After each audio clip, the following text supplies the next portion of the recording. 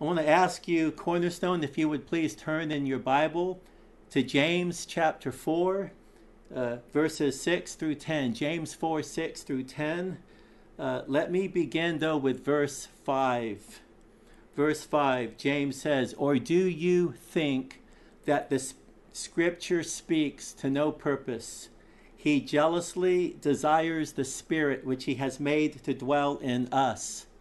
But he gives a greater grace. Therefore it says, God is opposed to the proud, but he gives grace to the humble. Submit therefore to God, resist the devil, and he will flee from you. Draw near to God, and he will draw near to you. Cleanse your hands, you sinners, and purify your hearts, you double-minded. Be miserable and mourn and weep. Let your laughter be turned into mourning and your joy to gloom. Humble yourself in the presence of the Lord, and he will exalt you." Would you please pray with me? Heavenly Father, we do come before you right now. And I ask, Lord, that you might quiet our hearts before you. I pray, Lord, that you would fill me, your unworthy servant, with your Spirit, that, Lord, you might minister your word, that you might minister grace through me to your precious people. I submit myself to you, and I pray, Lord, that you might be glorified, that you would speak to our hearts. In Jesus' name we pray. Amen.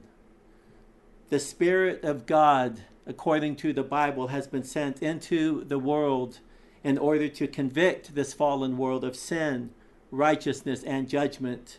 It is a grace from God to point out our sin. Unfortunately, we often respond wrongly when confronted with our sin. Like Adam and Eve, we run, hide, look for ways to cover our sin and shame.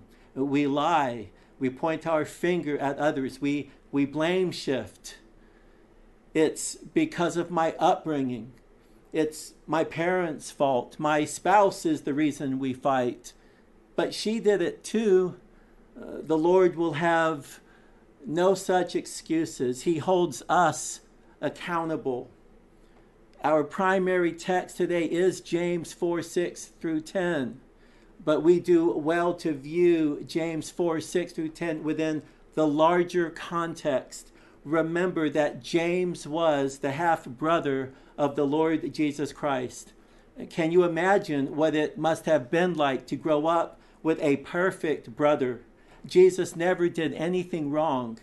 James had a front row seat to perfection. He saw how theology is to be lived out in life.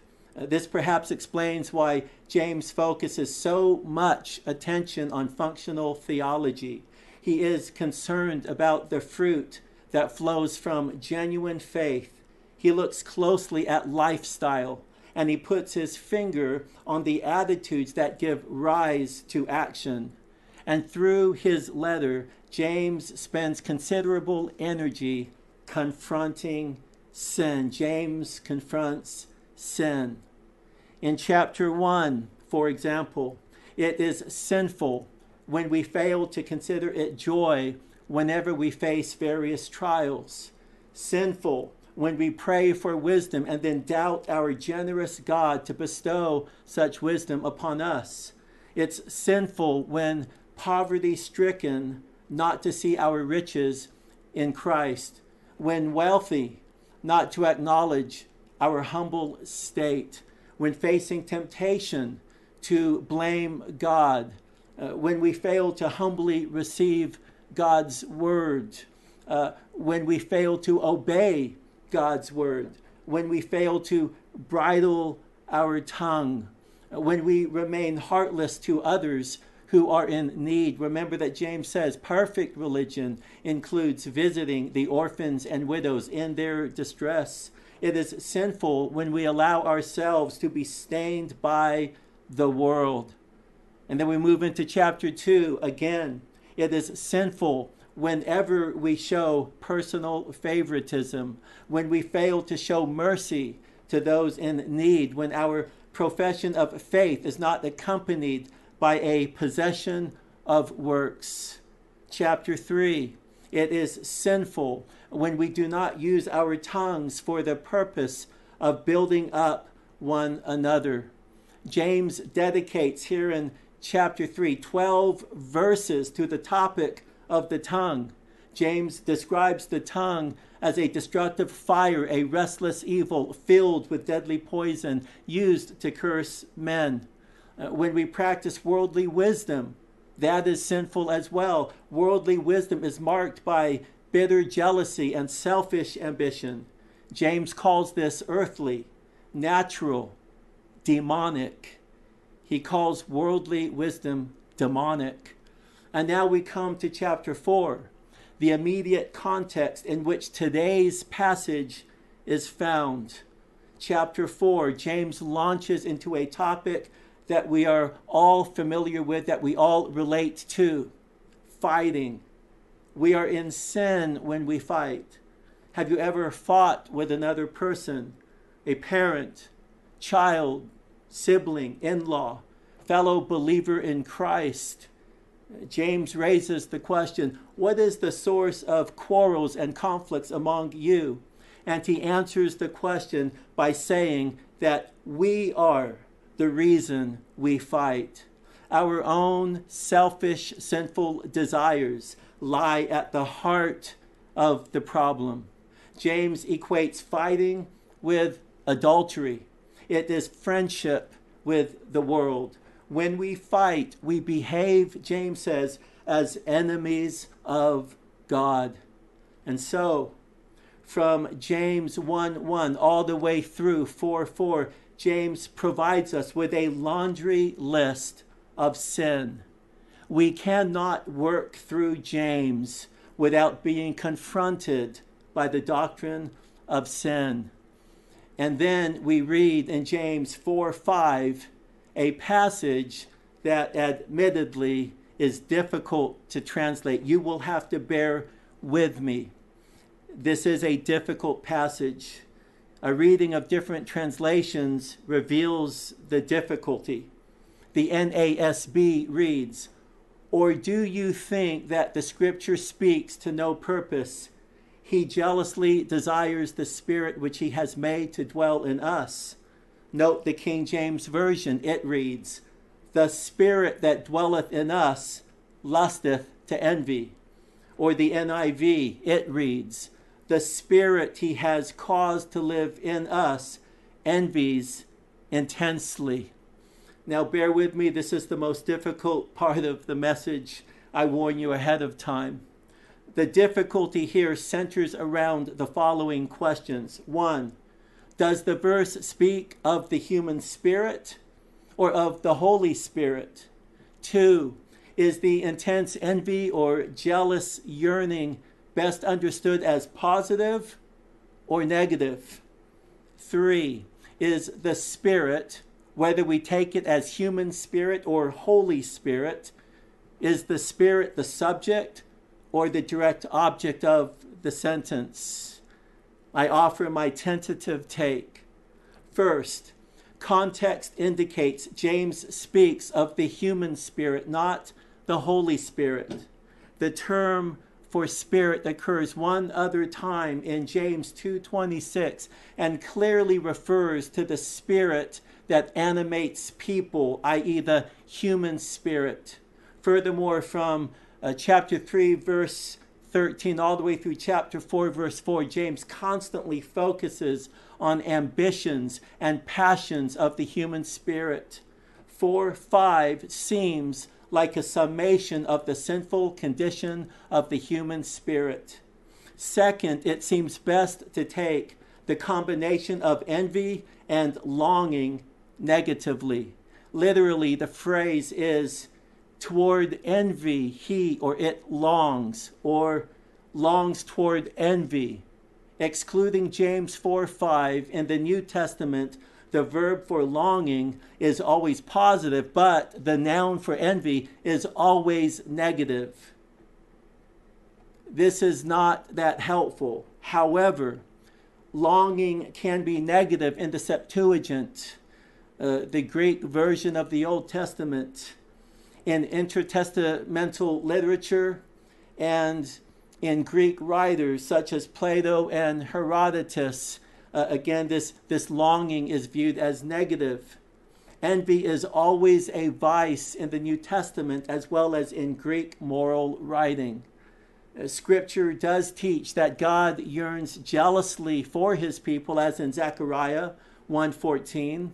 But the positive term for such a jealous yearning is not used by James. It seems reasonable to take the combination of envy and longing in James negatively. So, if James is speaking of the human spirit, and if the combination of envy and longing is negative, then we have the answer to our third question. The subject of the sentence is the human spirit, not God. James thus provides a summary statement related to the doctrine of man's depravity. The spirit which God has made to dwell in us envies intensely. This is the view that John MacArthur presents, though he admits he is not dogmatic. Consider briefly the larger context here. James has argued that friendship with the world is enmity to God, towards God. James furthers his argument in the form of a question regarding their biblical understanding of the human condition. Or do you think that the Scripture speaks to no purpose, that the Scripture speaks in vain? James then presents a biblical view of man. The spirit which God has made to dwell in us envies intensely. The Lord has placed within us the human spirit, but as a result of our sin in Adam and the subsequent fall, we are tainted through and through. We envy intensely. This expression of self-exaltation and pride is illustrated throughout the Scripture. Adam and Eve envied God's knowledge of good and of evil, Genesis 3. Cain envied the approval God gave to Abel, Genesis 4. Jacob and Esau struggled to gain the blessing of their father, Genesis 27. Joseph told his brothers they would one day bow to him, but they sold him into slavery, thinking it would never come to pass, Genesis 37. Saul envied the praise of David gained after he defeated Goliath. The women of Israel sang, Saul has slain his thousands and David his tens of thousands. We see this in 1 Samuel 18. Absalom envied the throne of his father David and started a civil war to obtain it, 2 Samuel 15. The disciples, now we're in the New Testament, and we see that the disciples coveted places of honor in Jesus' kingdom. It was not enough to be with Jesus. Some of the disciples longed to sit at his right and at his left. Matthew 20. James confronts his readers with their sinful human condition. If anyone can read through James and not feel the sting of his own sin, he must check for a pulse. But James does not just confront us with our sin. In our passage today, James tells us what we are to do when confronted by our sin. Our message is entitled, When God Confronts Us in Our Sin. 8 steps we need to take whenever God confronts us in our sin. Step number 1, we need to embrace God's grace. Verse 6 reads, but he gives a greater grace. James presents a summary statement regarding our sinful human condition and now follows with a contrasting conjunction, but. What follows is a remarkable declaration. He gives, God gives a greater grace. Against the backdrop of our many sins, against the backdrop of our fighting and bickering, against the backdrop of our fallen and depraved condition, James declares, but he gives a greater grace. God's grace comes to us as he confronts us in our sin. Through his word, we are challenged, corrected, and convicted. This is grace, but we would be remiss if we failed to recall the greatest demonstration of the grace of God, a grace poured out upon us through the cross. This is the greater grace we must wrap our hearts around whenever confronted with our sin. We must, if we are to continue in the steps that follow, we must lay hold of the cross. It is at the foot of the cross that we best understand how bad our sin really is. Because of our sins against an infinitely holy God, the Lord Jesus, the perfect Lamb, had to die if we were to have the hope of eternal life. We deserve punishment for our sin. We deserve for the unmitigated wrath of Almighty God to be poured out upon us in judgment. We rightly deserve to be cast into the eternal lake of fire and experience punishment for our own sin throughout eternity. But the Lord Jesus willingly went to the cross in our stead. He was punished for our sin.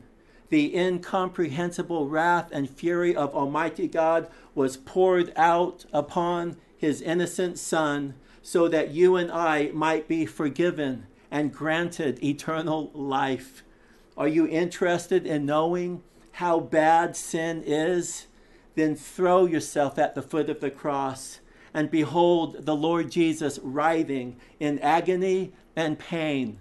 Behold his head, his hands, and his feet, a crown of thorns on his brow, and spikes that were hammered through his hands and his feet. See if you can find any place on his naked body where the skin has not been shredded by a cat of nine tails. Look on the ground beneath his feet, and you will see a puddle formed by your Savior's dripping blood.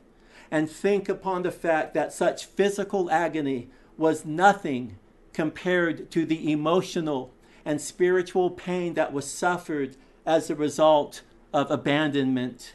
It was bad enough that his friends bailed on him. Worse is the fact that the Father's wrath was poured out upon his Son. Our sin did not go unpunished. Jesus bled his blood to atone for our sin, and the Father turned away. Such abandonment, such isolation, we will never, this side of eternity, fully comprehend and appreciate the sufferings of our Savior for the salvation of our souls. And yet the Bible says, by his stripes we are healed. For God so loved the world that he gave his only begotten Son. God made him who knew no sin to be sin for us. In him, in Christ, we have redemption. The blood of Jesus purifies us from all sin. This is the greater grace with which God confronts our sin. When God confronts us with our sin, we must reflect on this greater grace of God as expressed primarily through the cross of Christ. But there are additional steps that we need to take when confronted by our sin, and if we want to experience the greater grace of God working in our lives. Step number 2, we need to reject pride and embrace humility. We need to reject pride and embrace humility. James says, therefore, it says, God is opposed to the proud, but he gives grace to the humble. This is a quote from Proverbs 3:34. God not only opposes pride, but he opposes those who are proud. Pride is deceptive. It lays hold of us and leaves us thinking that we are well when, in fact, we might not be. It gets in the way of our reckoning with personal sin. Pride prevents us from going where James wants to take us in the verses that follow. Pride is the root of Satan's rebellion, and pride is the root of all of our rebellion. Every sin, every single sin serves as an expression of pride. Pride is a me-centered attitude that exalts self and seeks to be served. Pride gives rise to the jealousy, envy, and selfish ambition that James addresses earlier in his letter. Pride is a deadly disease. If we could choose between pride or the coronavirus, we would be wise to prefer the coronavirus. Jonathan Edwards points out 7 sneaky symptoms of the infection of pride. 1, fault finding. Pride causes us to filter out our own evil while magnifying the faults in others. 2, a harsh spirit. Those who have the virus of pride in their hearts are easily irritated when others fail to measure up to their own expectations. 3, superficiality. The proud person is chiefly concerned about what others think of him rather than being open and honest about his own struggles. 4, defensiveness. This form of pride results in a defensive response whenever instruction, corrective counsel, or rebuke is offered. 5, presumption before God. This manifestation of pride fails to remember that God is to be reverenced and respected. His will must be embraced. We must not presume upon the Lord that we know best how the Lord should treat us. 6, desperation for attention. Pride hungers for attention, respect, and worship. This self-centered approach to life demands that the Lord must decrease while self must increase. 7, neglecting others. Pride prefers some people over others. James has already addressed favoritism. Proud people fall prey to personal favoritism. And there is more that could be said. Our passage tells us that our God stands in opposition to the proud. But as we read on, we see that God gives grace. God gives grace to the humble. Humility is the opposite of pride. Humility sees the good of what God is doing in others. It is gentle in its treatment of others. It does not tear others apart. It is not superficial. It is genuine, honest, and sincere. The humble person openly acknowledges his faults and struggles. Humility receives instruction, correction, and rebuke with open arms. The humble person honors the Lord, even when life gets hard. Humility has no problem when others receive recognition. The humble person feels no need to draw attention to self. Additionally, the humble person thinks and cares much about other people. Above all else, the humble person acknowledges his total dependence upon God. He knows that apart from God, he is nothing and that he can accomplish nothing of any eternal good. And these are but a few of the ways that humility expresses itself. And our passage tells us that humility and the experience of God's grace go hand in hand. This brings us to the next step we need to take when God in his grace confronts us with our sin. Step number 3, we need to submit to God. Verse 7 reads, "Submit, therefore, to God." The Greek word hupotasso means to place oneself under. We are to place ourselves under the authority of God. He calls the shots. We are to hear and obey his instruction and commands. We're not talking merely about outward obedience. Our submission is to flow from a willing heart.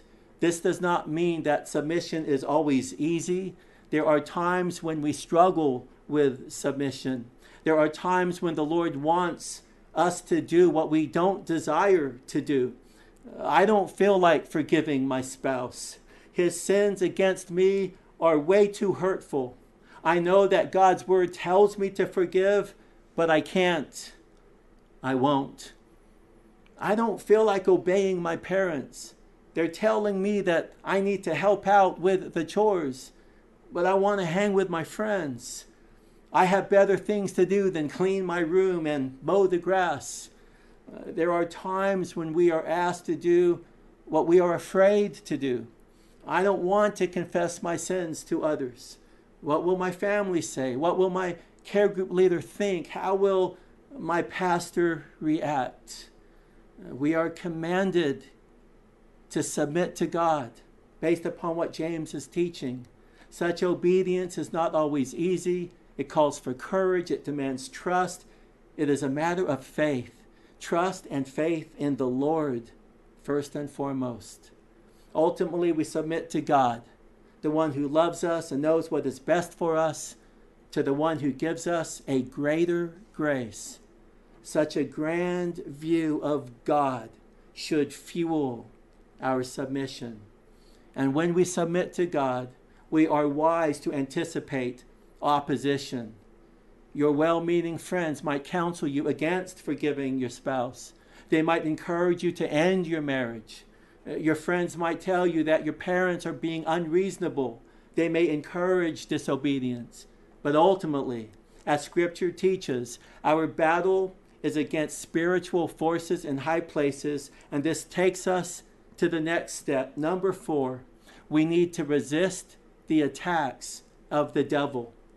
James says, resist the devil, and he will flee from you. This passage serves as a reminder that the devil is real and that he desires our demise. He is an evil foe to be resisted. Whenever the Lord in his grace does a work in and through us, we should not be surprised by spiritual attack. Our submission to God may be and often is opposed by the devil. In 1 Peter 5:8 we read, "Be of sober spirit, be on the alert. Your adversary, the devil, prowls about like a roaring lion, seeking someone to devour. But resist him, firm in your faith." In Ephesians 6:10 we read, "Be strong in the Lord and in the strength of his might. Put on the full armor of God, that you may be able to stand firm against the schemes of the devil." There is a devil, and he is a schemer. Billy Graham once stated, "The devil has many tricks up his sleeve, but surely one of his most successful is to make us believe he does not even exist." We may admit that evil is real, but they deny that behind it are demonic spiritual forces bent on our destruction and death. Or we may deny the devil's true nature by turning him into a harmless cartoon character with a red suit and pitchfork. But Jesus said he was a murderer from the beginning, not holding to the truth, for there is no truth in him. Someone has said that the devil doesn't need to think up new tricks because the old ones still work. Billy Graham says it's true. Lust, pride, power, discouragement, doubt, money, escapism, pleasure, hate, anger, jealousy, selfishness. The ways he attacks us are almost endless. If one temptation doesn't work, he will try another, and he will keep on trying.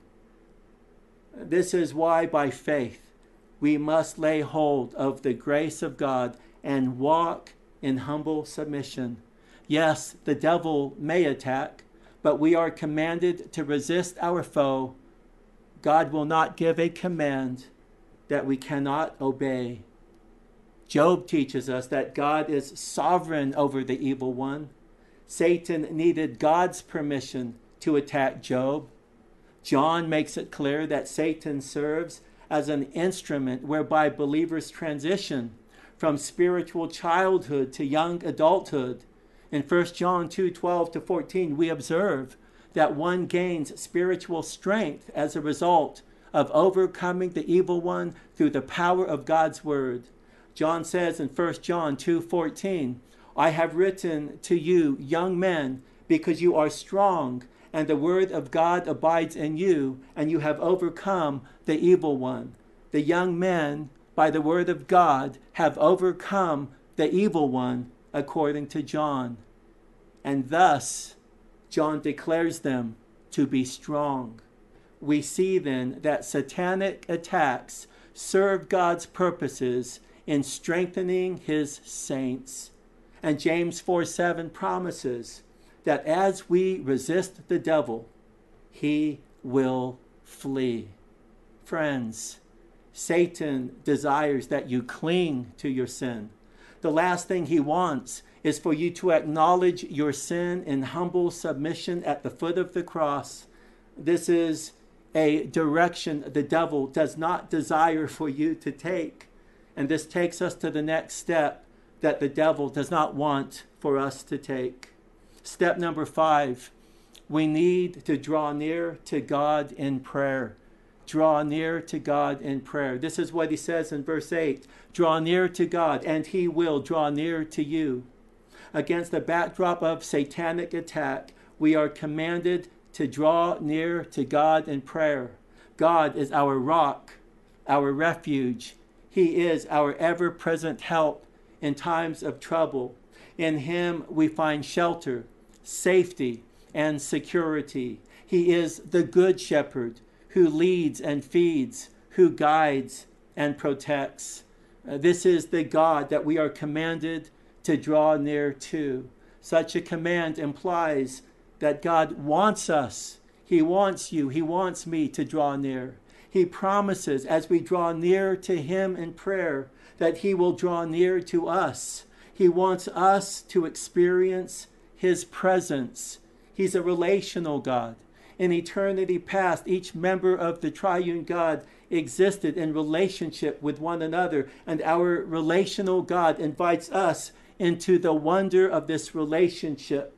He wants us to join him in relationship.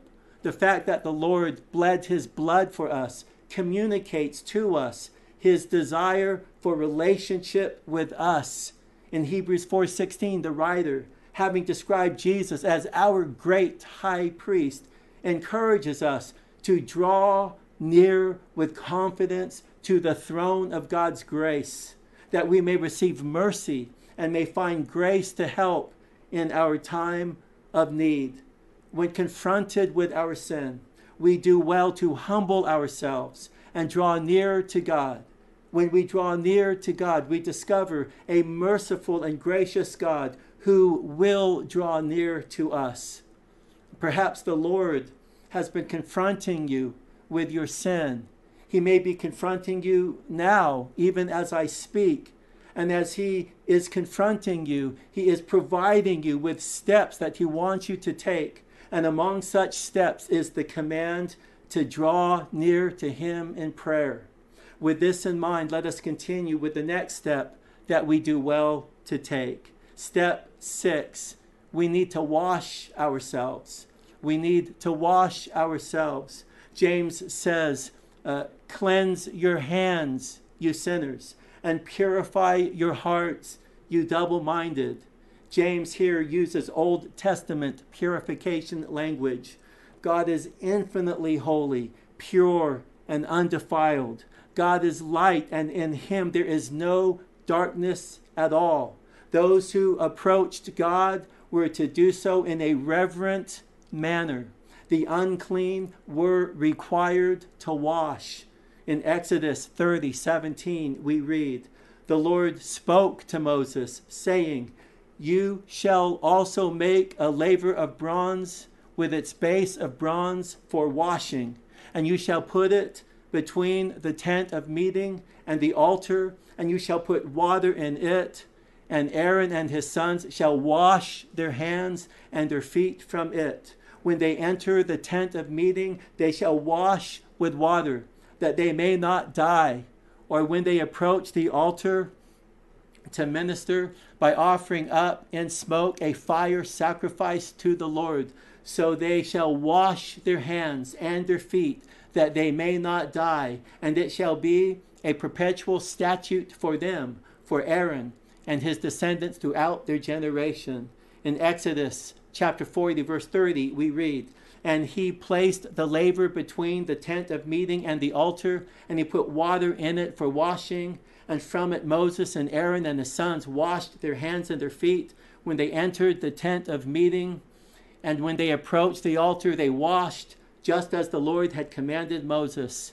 Numbers 19:20 reads, "But the man who is unclean and does not purify himself from uncleanness, that person shall be cut off from the midst of the assembly, because he has defiled the sanctuary of the Lord. The water for impurity has not been sprinkled on him. He is unclean." As you can tell from these verses, and there are many others, it is important that we come to the Lord having been cleansed.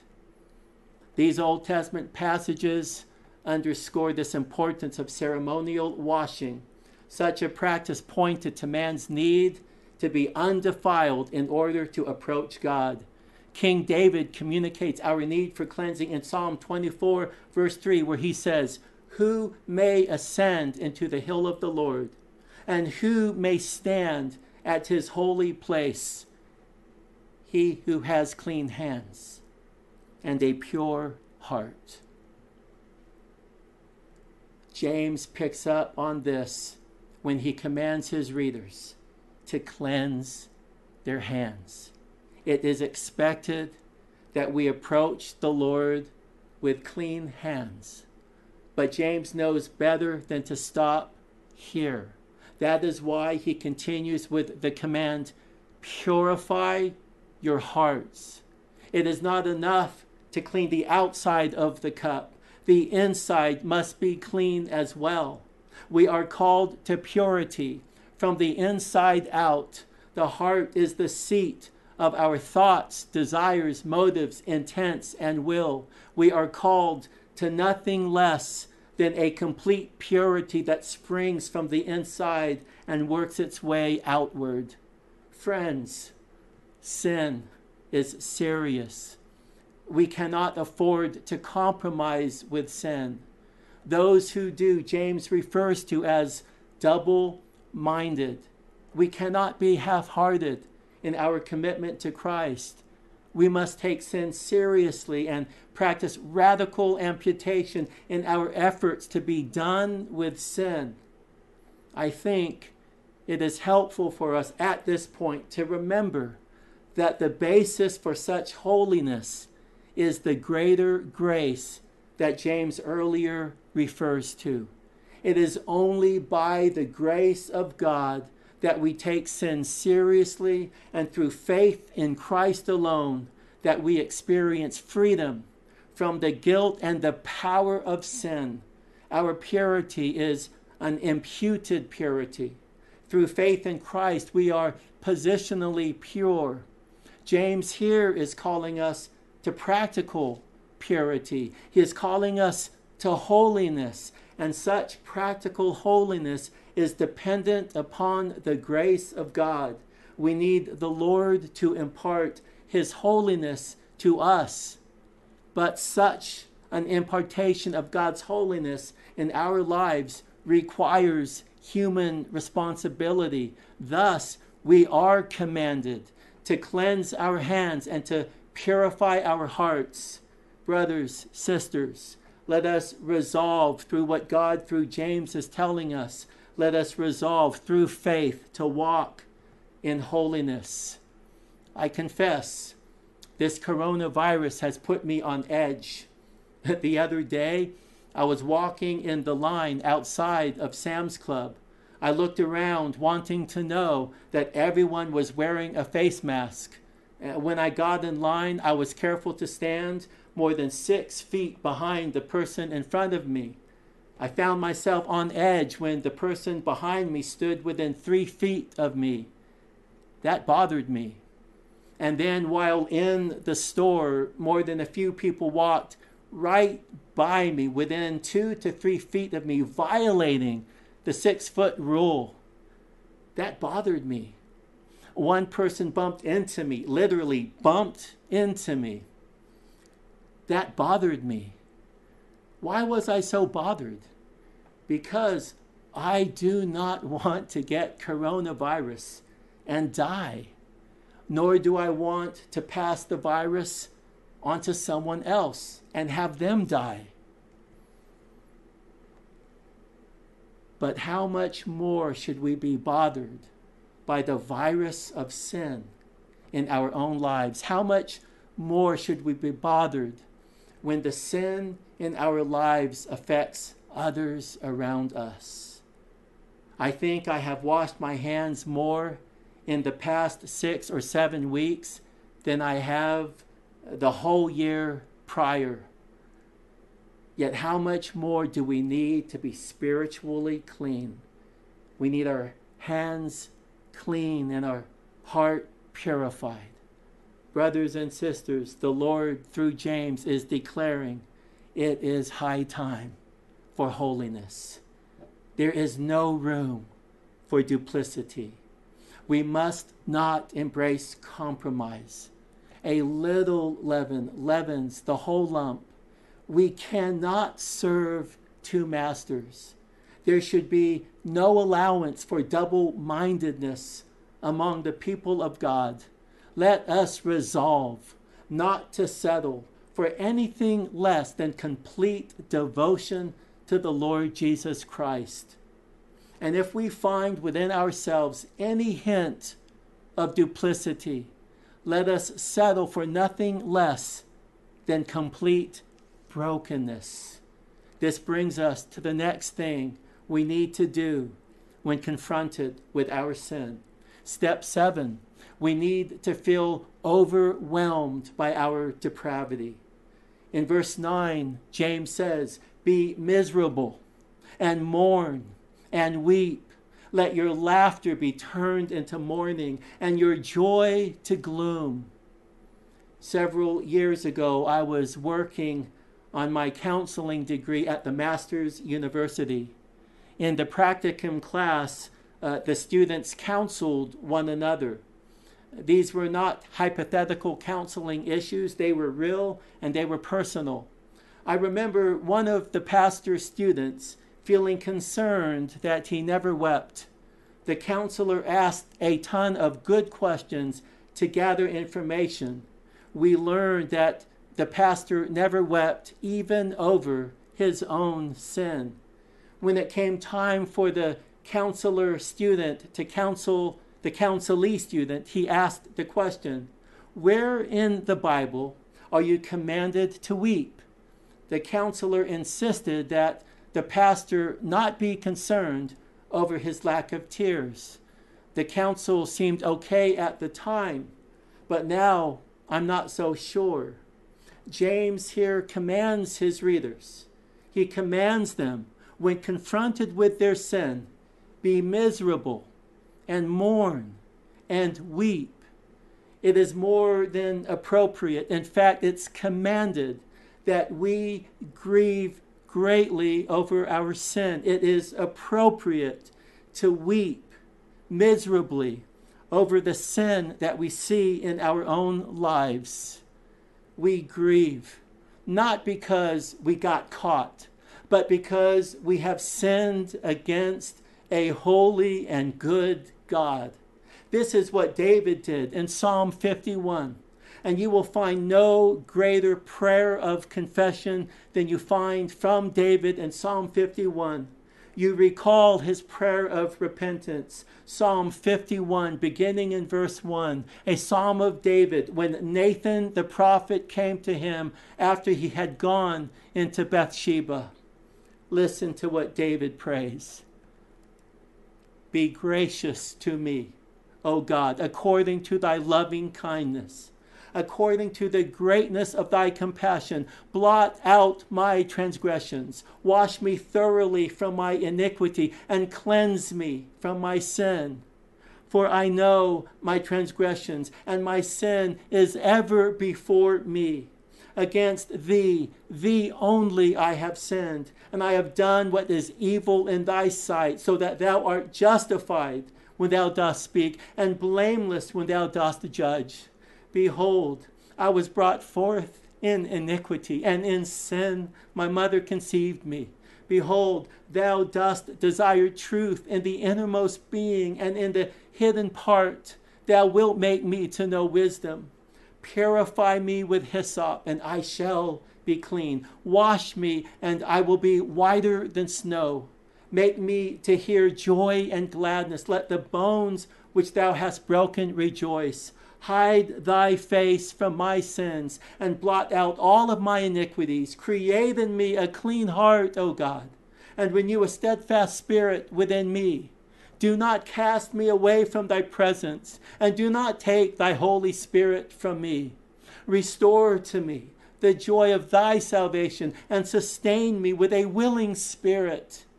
Then I will teach transgressors thy ways, and sinners will be converted to thee. Deliver me from blood guiltiness, O God, thou God of my salvation. Then my tongue will joyfully sing of thy righteousness. O Lord, open my lips that my mouth may declare thy praise. For thou dost not delight in sacrifice, otherwise I would give it. Thou art not pleased with burnt offerings.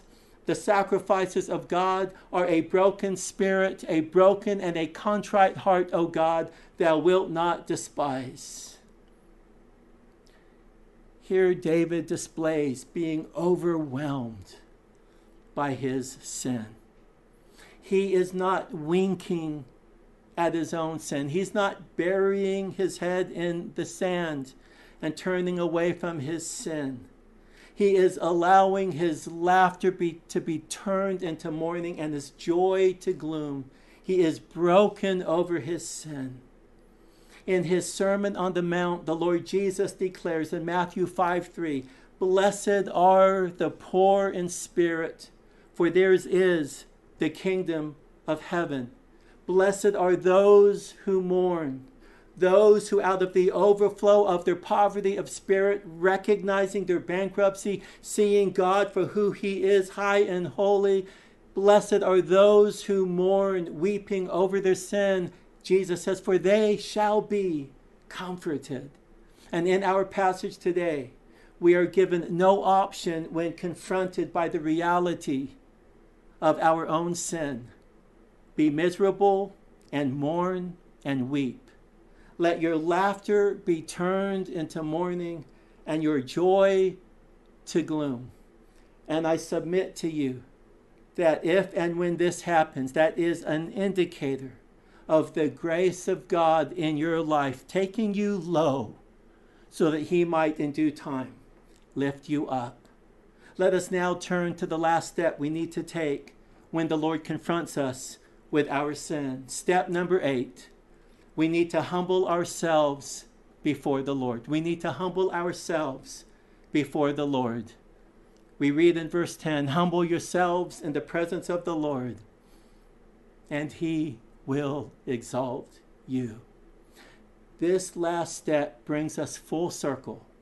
We began with God's greater grace and the fact that he opposes the proud, but gives grace to the humble.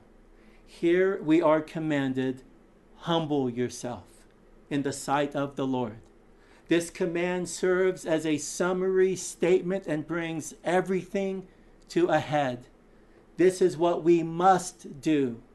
Humble yourself in the sight of the Lord. When God confronts us with our sin, we need to embrace his greater grace. It is displayed at the foot of the cross and confronts our sin. God's confrontation is designed for our good. Thus, we reject pride. We embrace humility. We submit to the Lord. And we are not surprised when our submission is met with resistance. The devil and his demons are likely to attack.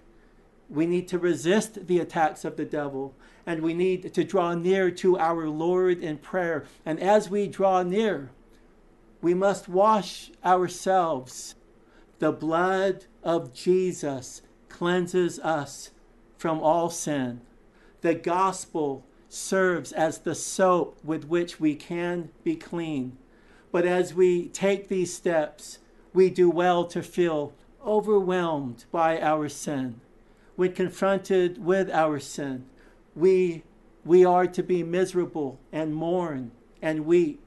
Our laughter is to be turned into mourning, our joy to gloom. This is the proper response when God confronts, when he confronts us with our sin. This is what it means to humble ourselves in the presence of the Lord. And our text ends with a promise. It is a wonderful reminder of the greater grace of God. It is news that feels too good to be true. That if we humble ourselves in the presence of the Lord, He will exalt us. He will lift us up. He will turn around and replace our mourning with laughter and our gloom with joy. He is a good God, and He wants what is best for us. The one who loves us and bled His blood for us desires for us to be lifted up. Friends, this is His plan for us. This is His desire for us, that we be lifted up to the praise of His glory. I would like to ask if you would please pray with me. Heavenly Father, God, we come before you and we think about what this passage has taught us, and we recognize, Lord, that we live in a day where sin is rampant. We know, Lord, that all have sinned, we have sinned, and even as we think about our nation has sinned. There is rampant evil. And Lord, if ever there was a day when we need for you to revive us, to bring about revival in our country, it is now. Lord, we know that in times past you brought great awakenings, the first great awakening, the second great awakening. We pray, Lord, that you might send forth a third great awakening, that you would send forth a revival, that it would result in brokenness and tears and weeping and mourning, that, Lord, you would help us to lay hold of this greater grace of God. Let your grace be poured out in our lives, through our lives, and in this country. I pray, Lord, if there is anyone who has yet to put their faith in Christ, I pray, Lord, that they would do so now. I pray, Lord, for any of us who feels that we are struggling greatly with our own sin, and perhaps we are being double-minded, perhaps we are struggling more than we ought to be struggling, perhaps we are going after the idol rather than worshiping you, Lord. I pray for you to do a mighty work in us, that, Lord, you would purify the church, that you would cleanse your bride, that you would help us, Lord, to be all that you call us to be. Wash us and cleanse us. Let us humble ourselves before you, acknowledge our need, and Lord, we pray that you would, in your incomprehensible grace, that you would lift us up for your glory. In Jesus' name we pray. Amen.